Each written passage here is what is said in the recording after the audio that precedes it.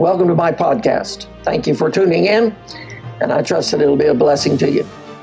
I'm Dr. John Cook, your host. We are continuing now our series on Just a Thought on the book of Revelation. I want to say right from the start that nothing that I say is original with me. In fact, I don't think any preacher can say anything that is original. The Bible says there is nothing new under the sun. My daddy used to tell me that if it's new, it isn't true, and if it's true, it isn't new. So I just accept the fact that I'm simply going to be repeating what somebody else has found already. We now join in progress part 9 of our study on Just a Thought on the book of Revelation, chapter 4, verses 1 through 11. John goes on to tell us what he saw before the throne of God. Look at Revelation chapter 4 and verse 6. And before the throne there was a sea of glass like unto crystal. And in the midst of the throne and round about the throne were 4 beasts full of eyes before and behind. John sees this sea of glass, a frozen sea that's like unto crystal. At this time, when John sees it is unoccupied. Later, when he sees it, it will be mixed with fire. We find that in Revelation chapter 15, verses 2 and 3. Listen to it. And I saw as it were a sea of glass mingled with fire. And them that had gotten the victory over the beast and over his image and over his mark and over the number of his name stand on the sea of glass, having the harps of God. And they sing the song of Moses, the servant of God, and the song of the Lamb, saying, Great and marvelous are thy works, Lord God Almighty. Just and true are thy ways, thou King of saints. At that time, this sea of glass mixed with fire is going to be occupied by the martyrs of the tribulation. But at this time, the sea of glass is clear as crystal.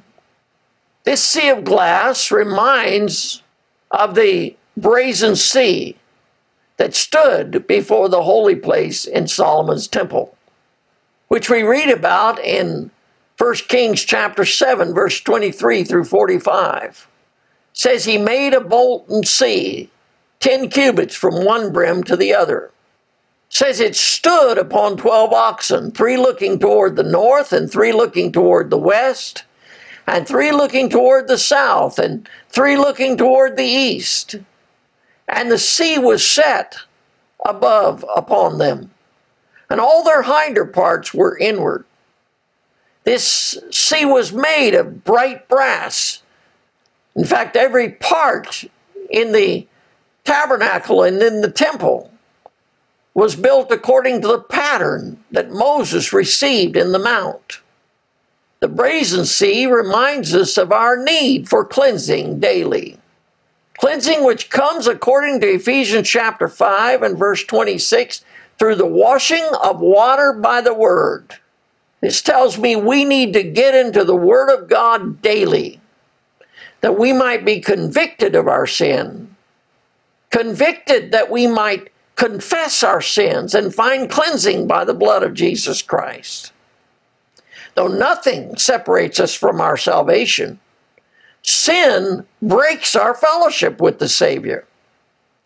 That's why we need to confess our sins unto Him, as we're told in 1 John chapter 1 and verse 9.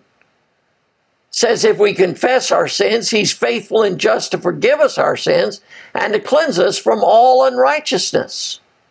So the confession of our sins brings cleansing and restores fellowship with our Savior and our Lord. As long as we are in this body of flesh, we will never be rid of sin's presence. In fact, the Apostle Paul tells us about this struggle that goes on in his Christian life and in our Christian life after salvation. Turn to Romans chapter 7, verses 15 through 25, and we're going to read it. For that which I do, I allow not. For what I would, that do I not. But what I hate, that do I. If then I do that which I would not, I consent unto the law that it is good. Now then, it is no more I that do it, but sin that dwelleth in me. For I know that in me, that is in my flesh, dwelleth no good thing. For to will is present with me, but how to perform that which is good I find not. For the good that I would, I do not, but the evil that I would not, that I do. Now if I do that I would not, it is no more I that do it, but sin that dwelleth in me. I find then a law, that when I would do good, evil is present with me. For I delight in the law of God after the inward man. But I see another law in my members, warring against the law of my mind, and bringing me into captivity to the law of sin, which is in my members. O wretched man that I am, who shall deliver me from the body of this death? I thank God through Jesus Christ our Lord. So then with the mind I myself serve the law of God, but with the flesh the law of sin. For us to claim that we have reached the point where we have no sin is to make ourselves a liar and to call God a liar. This is according to 1 John chapter 1, verses 8 through 10. It says, if we say that we have no sin, we deceive ourselves. We lie to ourselves, and the truth is not in us. If we confess our sins, he is faithful and just to forgive us our sins and to cleanse us from all unrighteousness. If we say that we have not sinned, we make God a liar, and his word is not in us. Thank God we have deliverance through our Lord Jesus Christ, and only through him, and we have forgiveness through him. Thank God for his grace and mercy.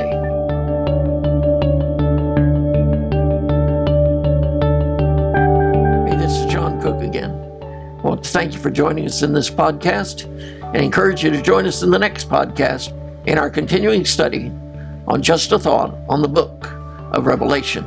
Hey, while you're here, why don't you subscribe? Appreciate it, and God bless.